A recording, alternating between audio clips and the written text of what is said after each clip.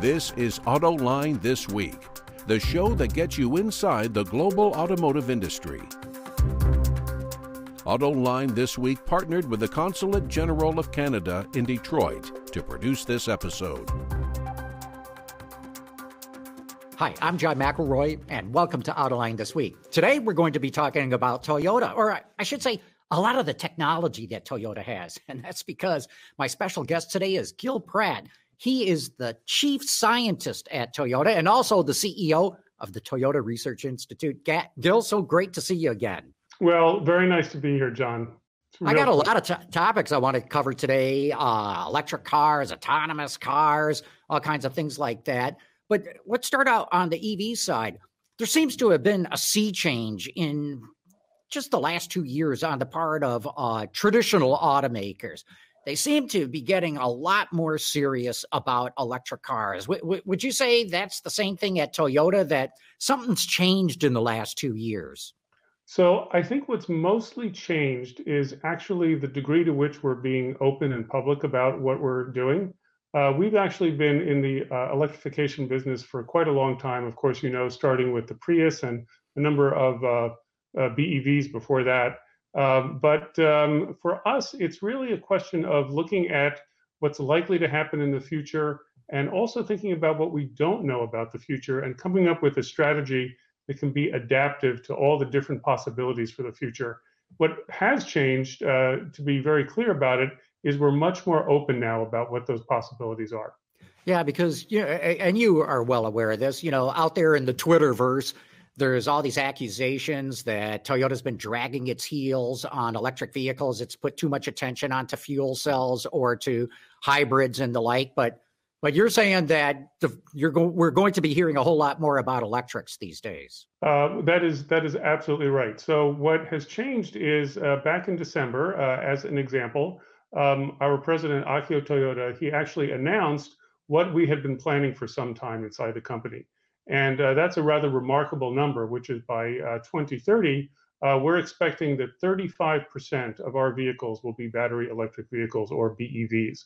And we had been looking at that trajectory for quite some time, but generally Toyota tends to sort of under-promise. And we think that that's actually a very good thing to do because we don't want to lead folks on. And so this was a little bit more of, opening up the curtain and letting people see what we are thinking. And we think that that's a very reasonable target for us. Gil, when I last talked with you, we touched on this solid state battery that Toyota is developing. And a lot of people think this could be the next generation of battery. You told me then that Toyota might have this available in production in this decade, so the 2025-ish timeframe. Is that still on track? Yes, that is still on track right now. And to be very clear, that solid state battery is going to be tested first in a hybrid electric vehicle, which sounds like kind of a strange thing to do because, after all, the great promise of solid state batteries, one of the great things is that they might be able to be charged much faster than conventional lithium ion batteries. But we actually think that because the costs of the battery cells are still quite high, no one has yet really figured out how to manufacture them in high volume with low cost, that a hybrid vehicle is actually the right place to start. And the reason is the battery pack in a hybrid vehicle is much smaller than in a battery electric vehicle. The power levels of charging and discharging, because that battery pack is smaller, when you press on the brakes and you have regenerative braking, or you hit the accelerator, the actual power per cell is somewhat higher than it is in a BEV. And the number of cycles that it's going to go through are quite a bit more. So actually, it's a tougher job to put a battery inside of a hybrid electric vehicle than a BEV. So we are starting there so that we can learn the most doing it. That's absolutely true that a hybrid battery is going to be under much more stress. Why go that route? Well, we need to learn. And we think that the important thing to do is to do what we call Kaizen. That's continuous improvement, where everything that we do, we never make a perfect car. What we say is that we make ever better cars. And in this same way, we're sure that the battery is going to be good enough for this use, but we're also going to learn a whole lot by doing it. And we expect that that's a good kind of a stepping stone for price reduction in the future, where it will then become practical from a cost point of view for a battery electric vehicle. Now, when you say that you're going to put this, you'll be testing it in a hybrid, is that going to be testing done within Toyota, or you're actually going to be putting these out for sale to the public? So I am not sure. I know it will be in a vehicle that's actually on the road, but I'm not sure exactly what the scale of it's going to be. We still have a few years to go. It's 2022 right now. We have 3 more years, but we will see how the development goes, and depending on that will depend on what scale it's going to be. But we're sure that it will be ready for some kind of testing within 3 years. So would it go, I got to press you on this now. Would it go in a Prius? Because that's always been sort of the fuel economy leader. Would it go in the RAV4 hybrid, which is the volume seller? Or would you put it in something like the Tundra full-size pickup, which you've got a hybrid on, and really do something with pickup fuel economy? So we are thinking about a wide range of different hybrid vehicles. In fact, there's going to be many different ones to choose from.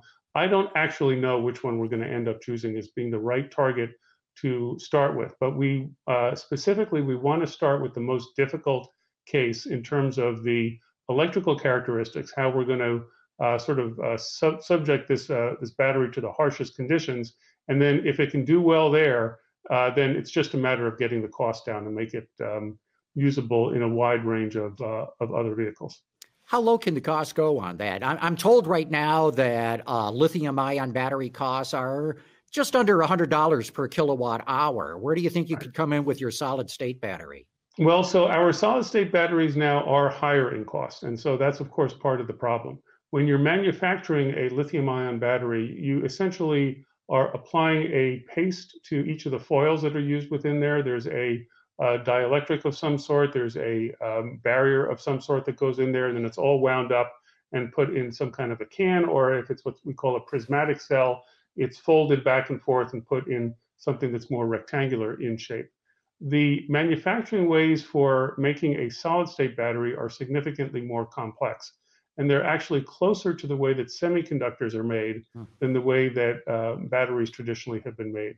So making one for the lab bench isn't that hard, but making them in volume, in production at very low cost is quite hard. And so we don't think that within the next few years we're going to have cost parity with non-solid state cells, but we believe that if we can get the lifetime issue solved, if we can get the power density and energy density issue solved, both in terms of volumetric density and also density by mass, if we can get all of those things solved, the cost is sort of the next stage for trying to make this thing all work. So it is going to be at least some time till those costs come down. But we are very excited about it, and significant progress is being made. You mentioned that these solid-state batteries can be charged faster. You know, I think if you get a high-speed charger these days, sort of the bleeding edge is 20 to 30 minutes to get an 80% charge. How might a solid-state battery stack up against that? So we aren't sure of where the limit is yet. So the big idea is that in a solid-state battery, because the electrolyte is much, much thinner, and it's also a solid material, the resistance to current that goes on there is much less. And so the power levels that you can use both for charging and discharging without generating excess heat can theoretically be much, much more. And so that's actually what we're pressing on the most now. The second issue that looks very exciting is a potential for a lifetime that's much longer than traditional cells. And this particularly has to do with a lifetime under fast charging. Many people focus on the number of kilowatts that comes out of the DC fast charger as an example and saying, well, I have a 150,000 watt DC fast charger, so of course I can fill my car up in just a few minutes. But they forget that what happens, of course, is that the batteries in the car get hot, and it doesn't stay at 150 kilowatts for the whole charge. It actually begins to taper down, and that's for two reasons. One is because of heat, and the other one is that as these lithium ions are moving from one side of the battery cell to the other, if they move too quickly, they don't form an even coat on the other side. They don't go in between the atoms that are set up on the other side in the right way, and it can degrade the lifetime of the cell. And so what we're hoping in the solid state space is that, in fact, we're going to solve both the power density issue and also the lifetime issue.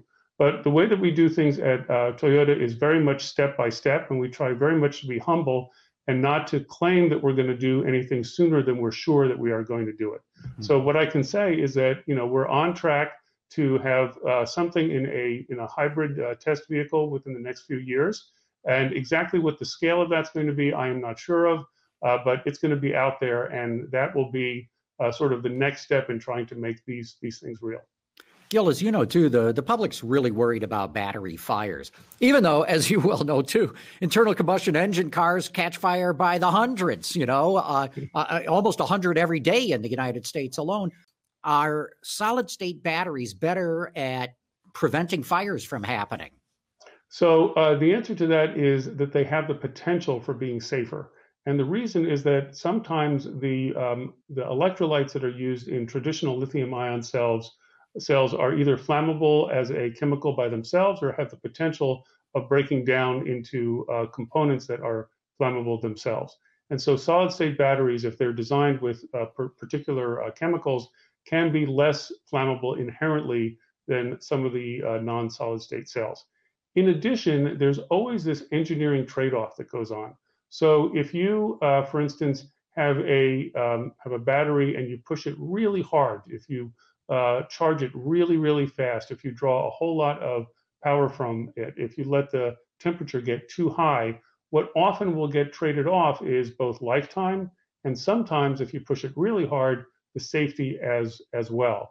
And so when we're designing a battery system, when we're deciding how to use batteries in any of our cars, we're always looking at all of these parameters. And of course, for us, safety is the most important one. So we want to make sure that that is really never a serious issue. And if necessary, we'll trade off the other things, including the total capacity, how many kilowatt hours we are going to store. One of the things I hear from people all the time who are concerned about electric cars, worried about them, is, I don't want to spend all this money and then the battery's going to go bad and I'll have to spend a fortune to replace it. How long can you make these things last? Well, so this is extremely important, John. And I think that when people, take the money that they've worked so hard to earn and they, put it into purchasing a car, that is a tremendously important asset that they have bought. And they want to make sure that the value of their car doesn't go down with time. What we've decided is that our batteries will retain at least 90% of their capacity for 10 years. And we think that that is a very sort of reassuring figure for most folks when they think about buying one of these cars. How cheap does the cost of the batteries have to get? If you go back a few years ago, the thinking was, well, if we can get to $100 per kilowatt hour, we'll match the price of an internal combustion engine.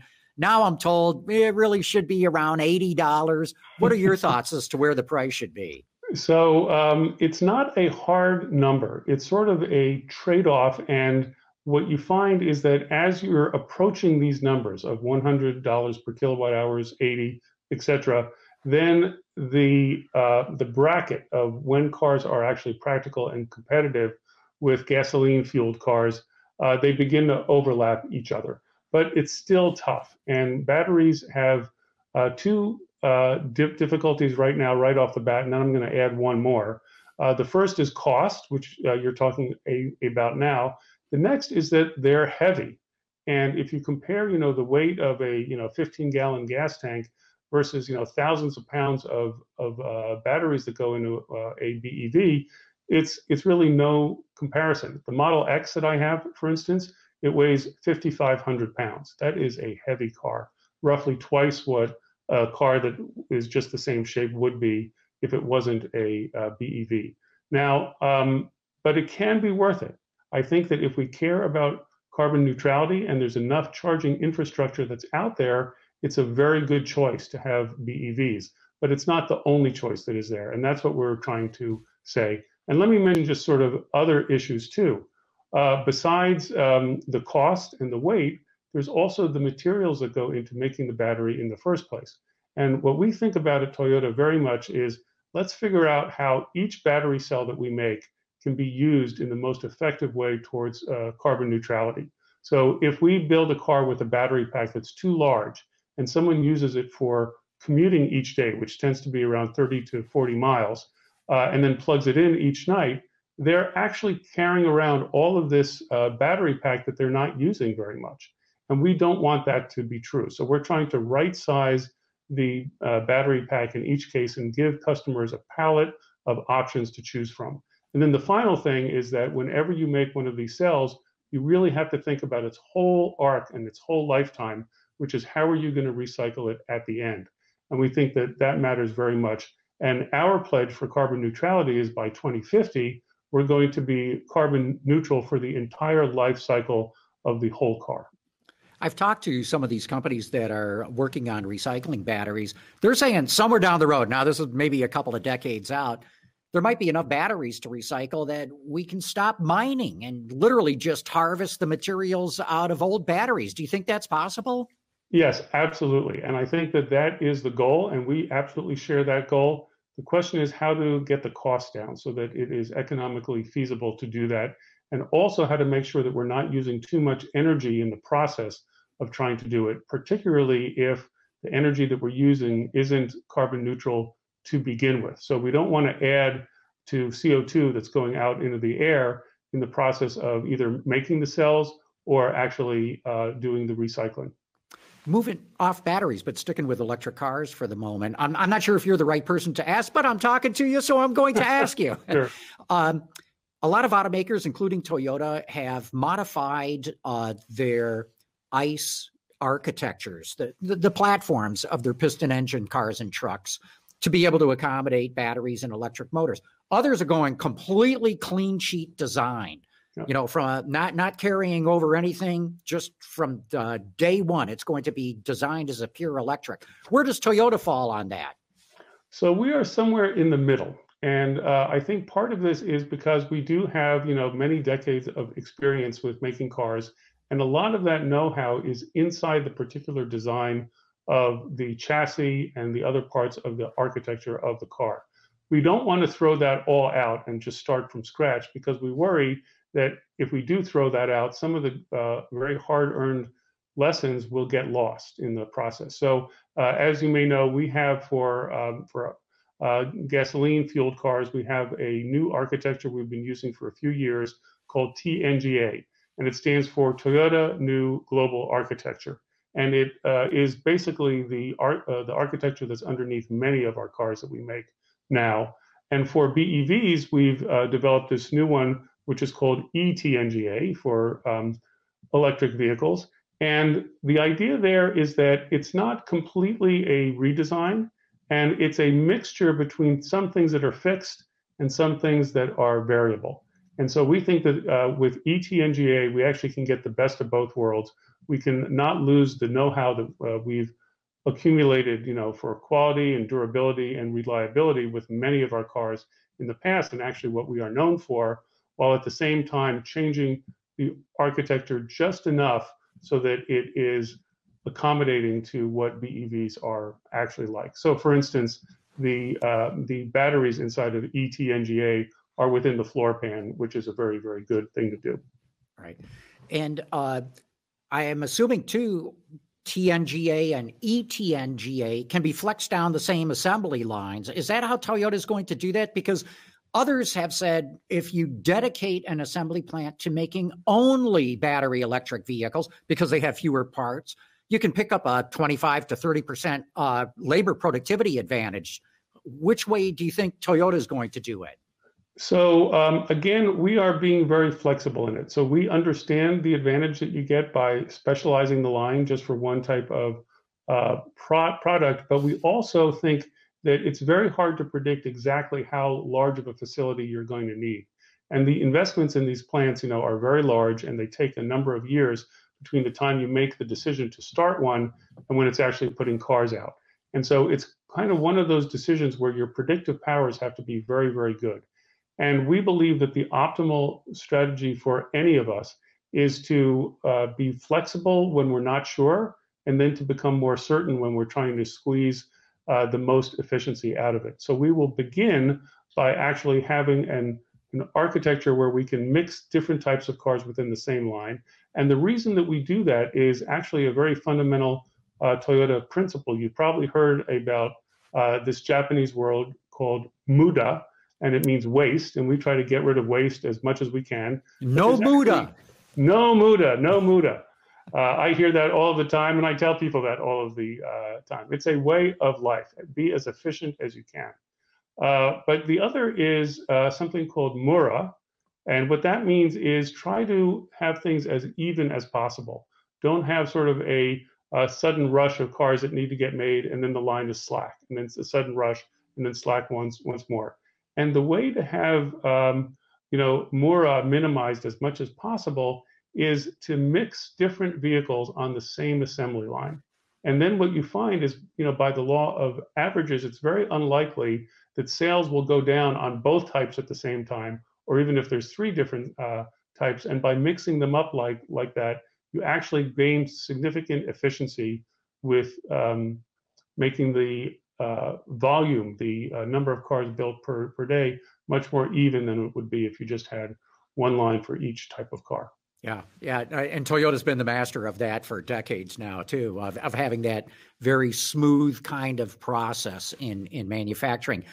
Look, I've talked so much about battery electrics and electric cars. I'm dying to ask you about autonomous vehicles as well, because I think that's even why you first came to Toyota, wasn't it? Working on autonomy? That's absolutely right. I had been a program manager at DARPA in the robotics field, and so it was a natural transition from working in robots that aren't cars to ones that are. So, yes.